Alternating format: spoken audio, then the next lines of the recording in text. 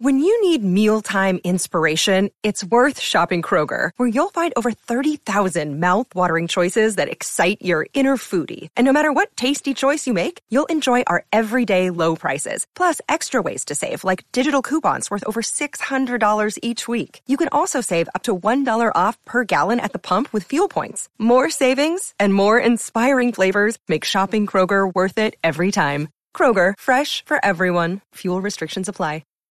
I'm Ken Apsack. This is Daily Thrones, and it's the weekend edition. That's right, these 3 days, Friday, Saturday, Sunday, we kick off our shoes and talk Game of Thrones. How is that different from Monday through Thursday? Well, it's not. It's just the weekend edition, and we're going to have some fun, guys. I saw some more news that I was fortunately able to avoid clicking on, but some spoilers out there, set photos, really teasing some stuff from Season 8, and God bless the sites that report them. It's news, and some people don't care. I care. I'm trying to avoid as much as possible. I hope you guys are too, so we can keep our speculation here on Daily Thrones pure. Nothing more important than pure, responsible speculation. We've been cooking up some wild stuff here in Daily Thrones about what we'll get in Season 8. And I talked about yesterday, I'm going to start taking a look at Season 7. I'm going to rewatch it for myself.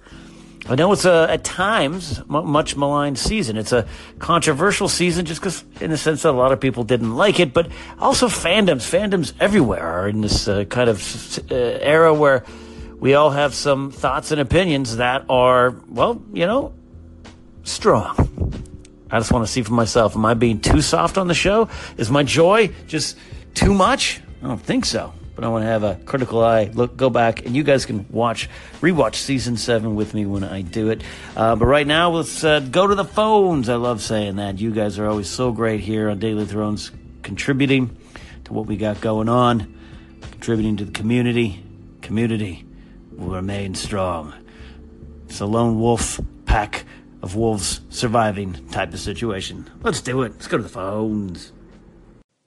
Hey, Ken, I got permission to tell all my friends this. My sister and my brother-in-law are expecting. She's due in September. I'm so excited. I'm going to be an uncle. And it got me thinking with Game of Thrones, on the show, who's the best uncle? And, there's a couple contenders. Ned certainly, you can consider him one because he, was actually Jon's uncle, not his father. But for me, it all comes back to Benjen Stark. I just think he was the best uncle. The way he saved Bran and then last season saved Jon, I like to think I would do the same thing for my niece or nephew, that I would save them if need be. So that would be my choice. All right. If we're truly a community here at Daily Thrones, we need to take some time to say, hey, Eric, congratulations to you and your family becoming an uncle. It's an important thing. It's a good thing indeed, but it is a good question of who is the best uncle in Game of Thrones. I mean, I'm assuming we're going to toss Euron out. I don't think we can say that,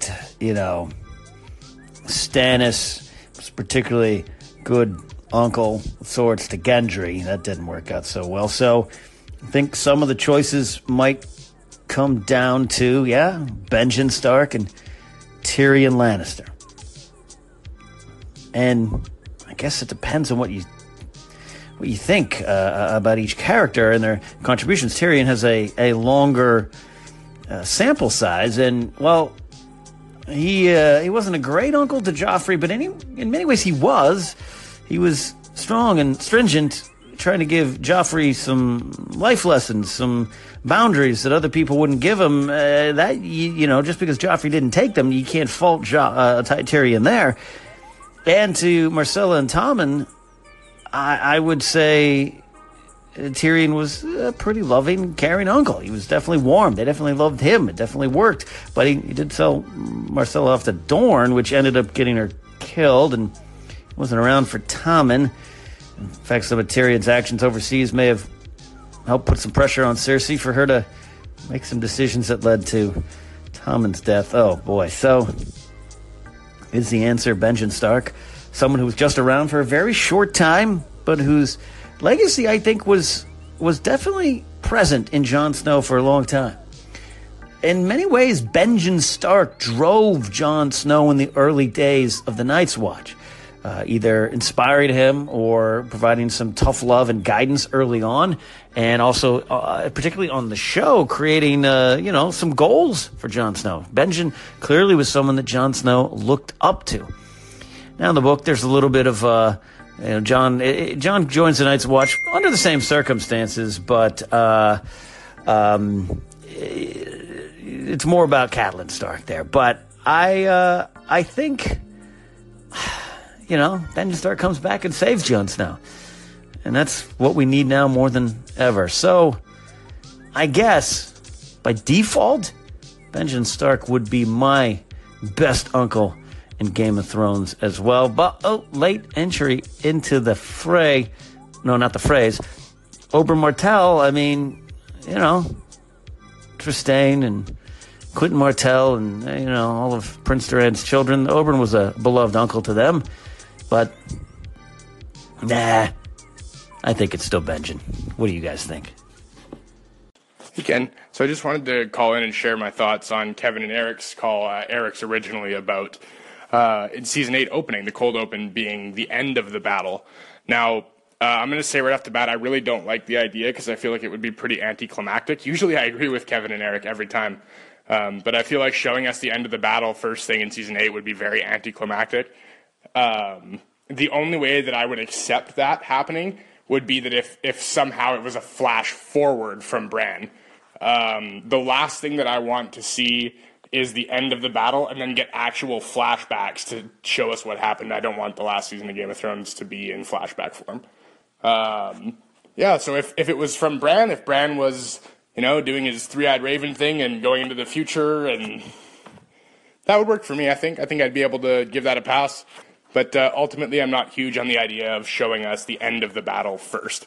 So thanks for taking the call. Have a great day.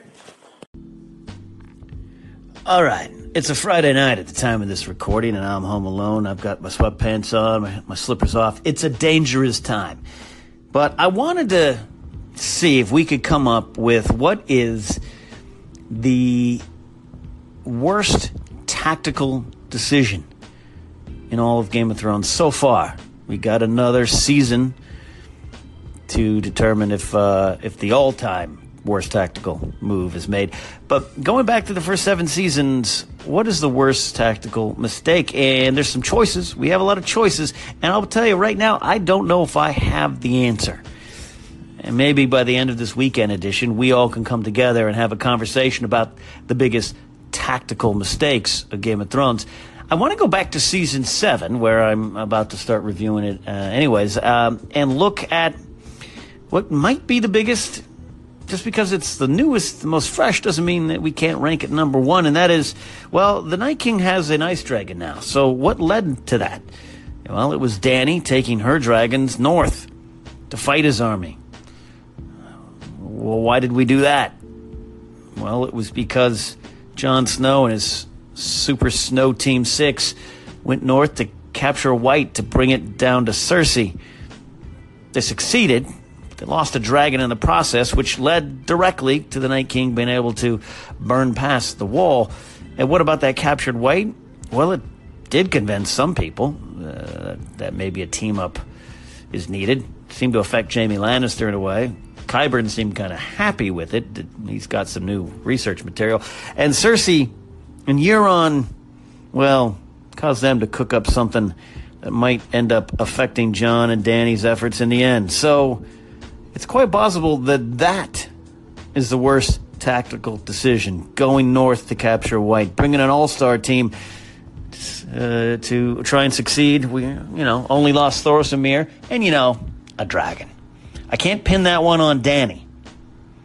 And you got to pin it on Jon Snow, but it seemed to be that Tyrion was behind it as well. So that might be a big mistake. Tyrion also fell for a little bit of a ploy when he sent the armies that they had, the Unsullied, to Casterly Rock. It was a great plan, just Jaime and everyone were one step ahead of him. It was a bad year for Tyrion. He slumped last season. There's been other mistakes, other tactical decisions. Jorah Mormont taking all his Rangers north. Didn't turn out too well. Battle of Blackwater. I can't fault Stannis. It was a good plan. They might have won if not for Tyrion Lannister, which is what Tyrion would have you remember. What is the worst tactical decision? There's other choices as well, but I want to hear from you guys, and maybe all through this weekend edition, we can figure it out. The weekend edition rolls on here on Daily Thrones. I was out shooting a little pilot pop culture debate show with some friends, and one of the questions was, what is the all-time best, or what is your favorite TV theme song?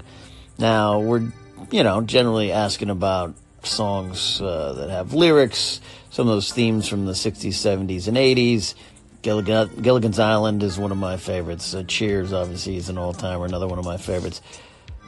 And, of course, the question comes up about Game of Thrones, which is one of my answers. Certainly, I think Game of Thrones' opening theme song and that sequence, the maps, is one of the more inspired opening sequences of all time. When you put it all together, you are immediately brought into that world. You're immediately get a lay of the land.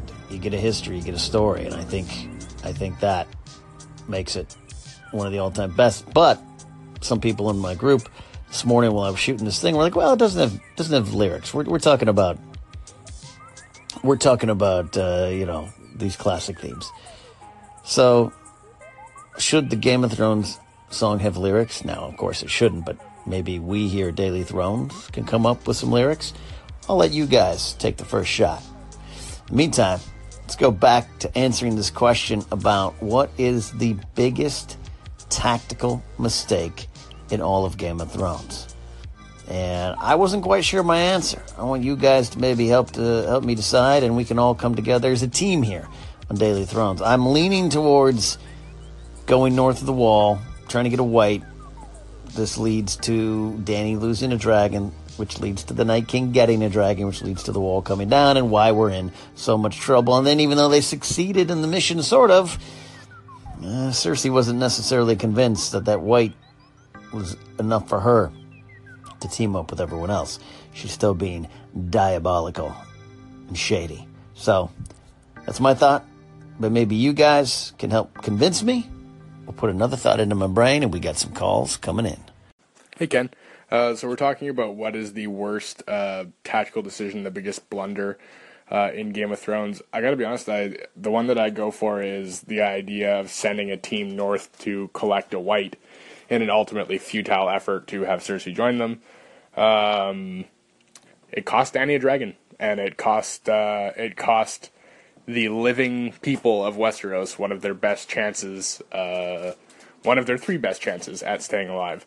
That's my opinion. I think that is the biggest tactical mistake, is their choice collectively to send people north of the Wall, and it ended up costing them a dragon.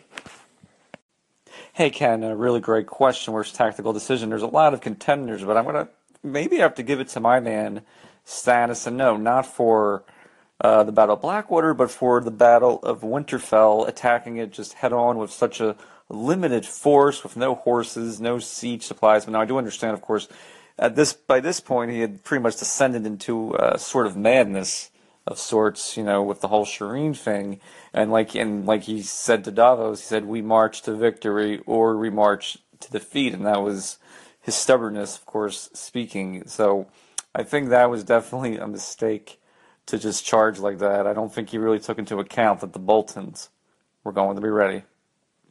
All right, 2 great calls here, and Thomas is kind of back in my play of this going north of the Wall. And, Thomas stated it pretty clearly. This isn't just a simple military blunder, something that didn't go wrong. Those 3 dragons were Westeros, the good living people of Westeros. It was their best chance for defeating the Night King. I mean, prior to losing that dragon, Dany was on a roll. Not only did she burn up the Lannisters, but she was north of that wall, just crisping, frying, burning all those whites. And she had that advantage. They lost that advantage. Yeah, she still has 2. He still has 1. But now you have an undead dragon fighting against you.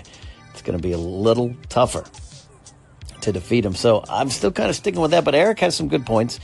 Talking about Stannis. Yeah, Battle of Blackwater might have just been a loss. And you can't account for a secret army coming in to save the day at the last minute.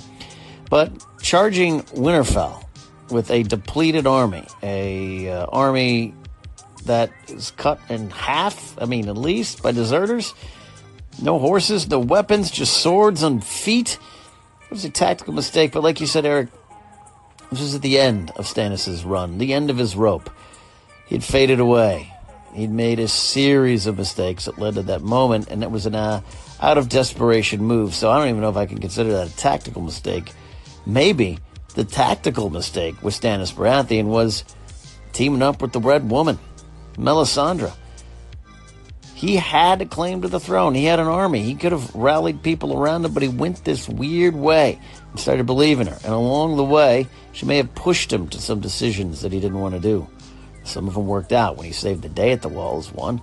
And Battle of Blackwater didn't work out because she said, I wasn't there. So maybe it's a wash, but it's one of those chicken or the egg type of situations. Stannis charged Winterfell, and he shouldn't have. But maybe he was in that bad spot because a long time ago, he teamed up with someone he shouldn't have.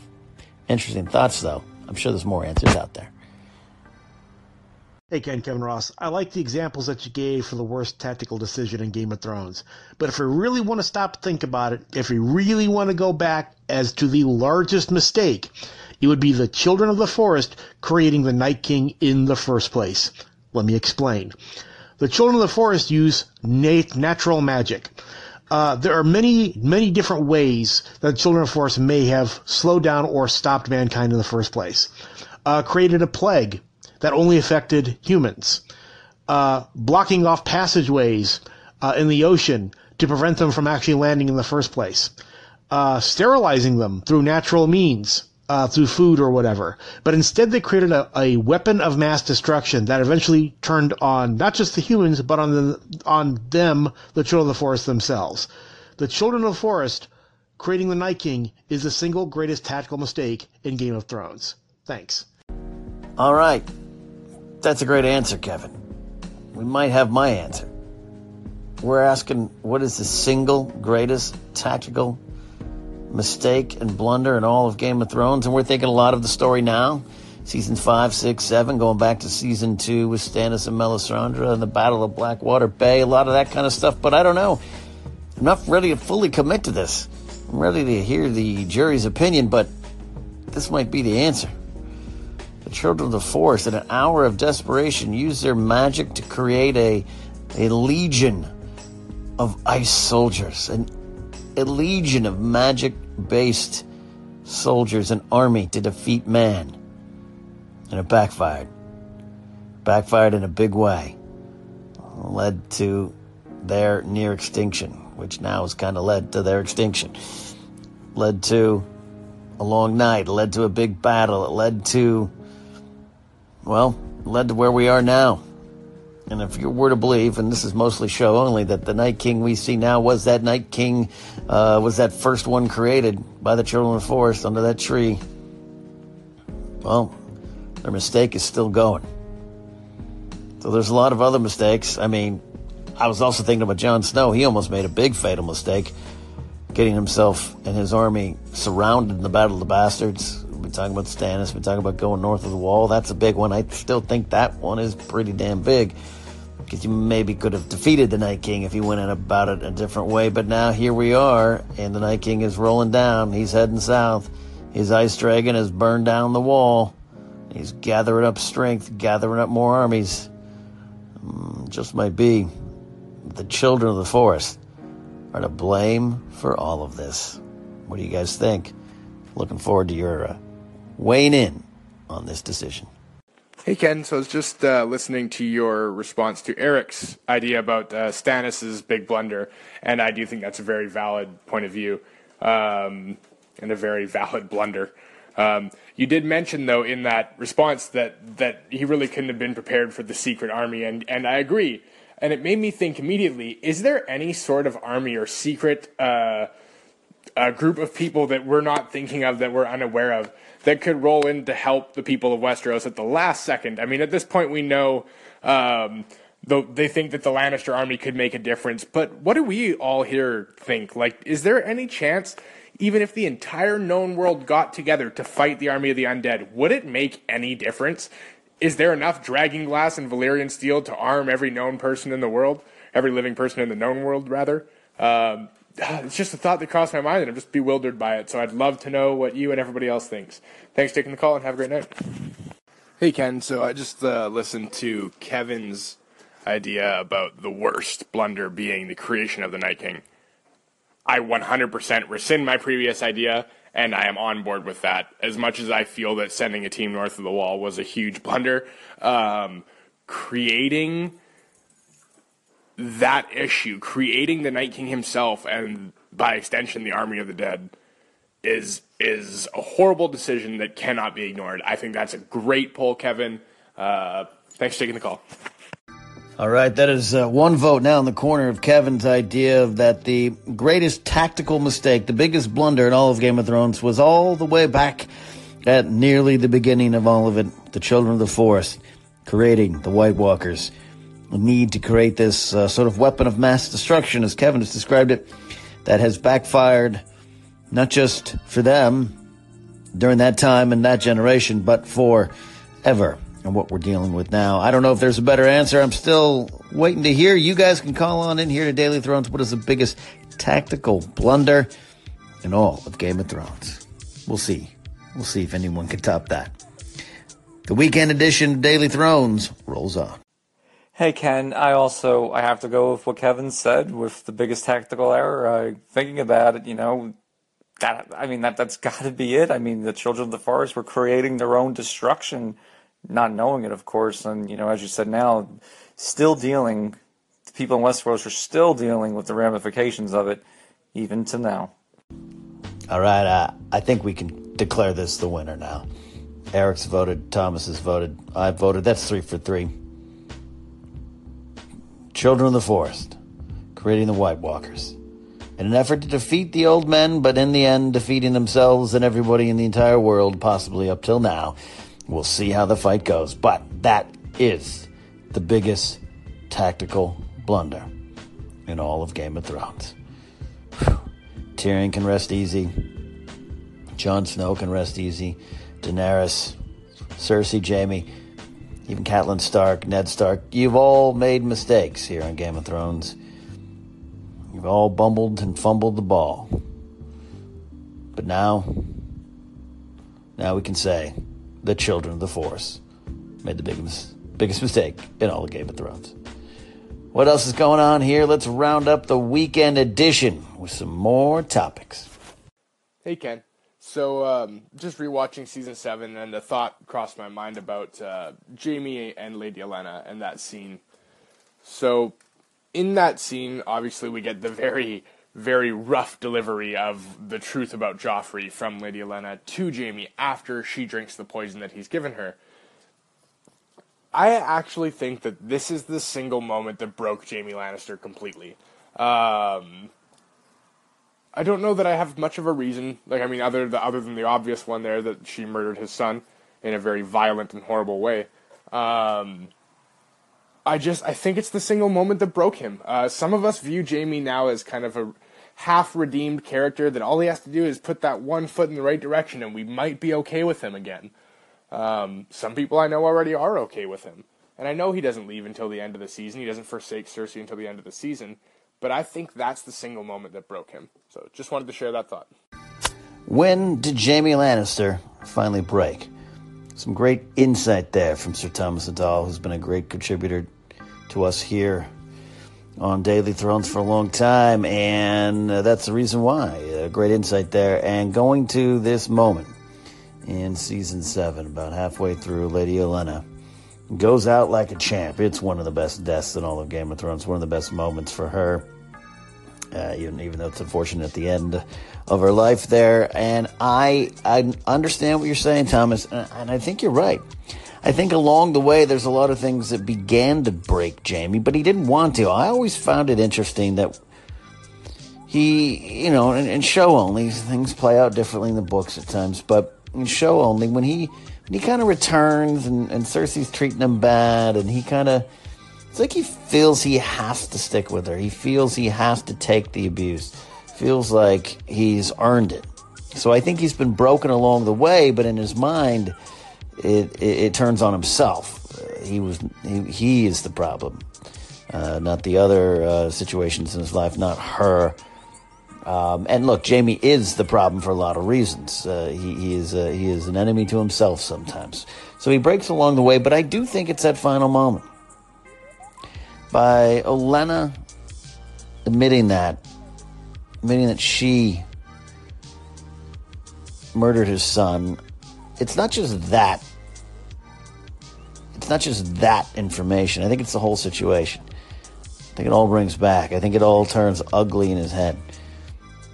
And how almost he's doing a favor to Lady Olenna because I think he has some honor in him. Cersei would do horrible things to her. So even then, in that moment, he's going against Cersei to keep to some kind of honor inside him, and then maybe he should have. Maybe Cersei was right, which might make him think maybe Cersei was right the whole time. And it takes him back to that moment when Joffrey's dead and his brain implodes. It's a big psychological soup. And I do think Jaime breaks in that moment. He can't take it anymore. And then he has to face down a dragon. Then he thinks, we're going to lose. And Cersei's colder than ever. I think Jaime is forever changed in that moment. Forever changed in season 7, as you said so well, Thomas. He's always been almost redeemed. Redeemed for a lot of people. Some people going back to that bathtub scene. Only back in season 3, we'll say, that's when Jaime was redeemed for them. And I can understand that.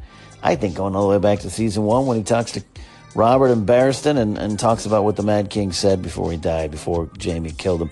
That began the process of redemption for me with Jaime Lannister. So this season, season 7, Jaime finally takes that step in the right direction. And I think this time he will stick to it. He will stay on this path, because I think this confusing mishmash of heart and brain, loyalty, truth, and knowing what he has to do, but not being strong enough to do it at all, is exploding in Jaime Lannister in that moment. He does break, but in breaking, changes forever. Hey, Ken, to answer Sir Thomas's call, his great call, the one group of people I can think of coming that can help the cause and may end up actually coming, I know Kevin's from Pre-Cocktails has brought this up, or the Red Priest and Priestesses. I think, maybe Melisandre went to go get help, went to go get them. I don't know about that 100%, of course, we'll find out, but I definitely think they could play a role in Season 8. Melisandre from Asshai. She is a woman of mystery, a woman of intrigue, a dangerous woman, and a fraud, but also perhaps the only one with real magical skills. I mean, not counting Pyat Pree in the House of the Undying. What will Melisandre do? We've talked about it a lot here. Will those shadow babies return? In the books, there was more than just one. So, we know this can happen again. I like what you said, Eric. I like this idea that Melisandre did leave to go get help. We kind of took it from that scene with Varys that she was running off because she kind of didn't want to be around Jon. Things didn't go so well, and she wanted to go hide. But Melisandre knows. I think she does know. I think those flames have told her something. The idea that she's gone off will return, whether it's through shadow babies or flaming swords or some other skill. I do believe those red priests and priestesses will have some answers. Will have something to do. Or it might just be Melisandre. Maybe in the book it's more. Maybe the red priests and priestesses come on back. More of a full-scale army in the books. But in the show, it's easy if it's just Melisandre. I don't think we're going to see Kinvara and some of the others return. No. And Thoros, of course, is gone. But Melisandre could return and have something to do with the end here. And that's one of the things as I look towards Season 8 from this point, far off, the high vantage point. I love the idea of everyone having something to do. It's the end of the story. And those who have survived still have a part in this, still have a reason to be here. I really like that idea. It's almost comforting in a way. So, what is Melisandre's purpose? Will those shadow babies return? Will Jon Snow be one of those shadow babies, or at least his form, much like Stannis before him? We'll find out. That's the weekend edition of Daily Thrones. We cobbled together this nice podcast over the course of Friday, Saturday, and Sunday here on Daily Thrones. It's nice talking to you guys. You can always call here on Anchor. Find the podcast on Apple Podcasts, Stitcher, and Google Play. We'll see you guys.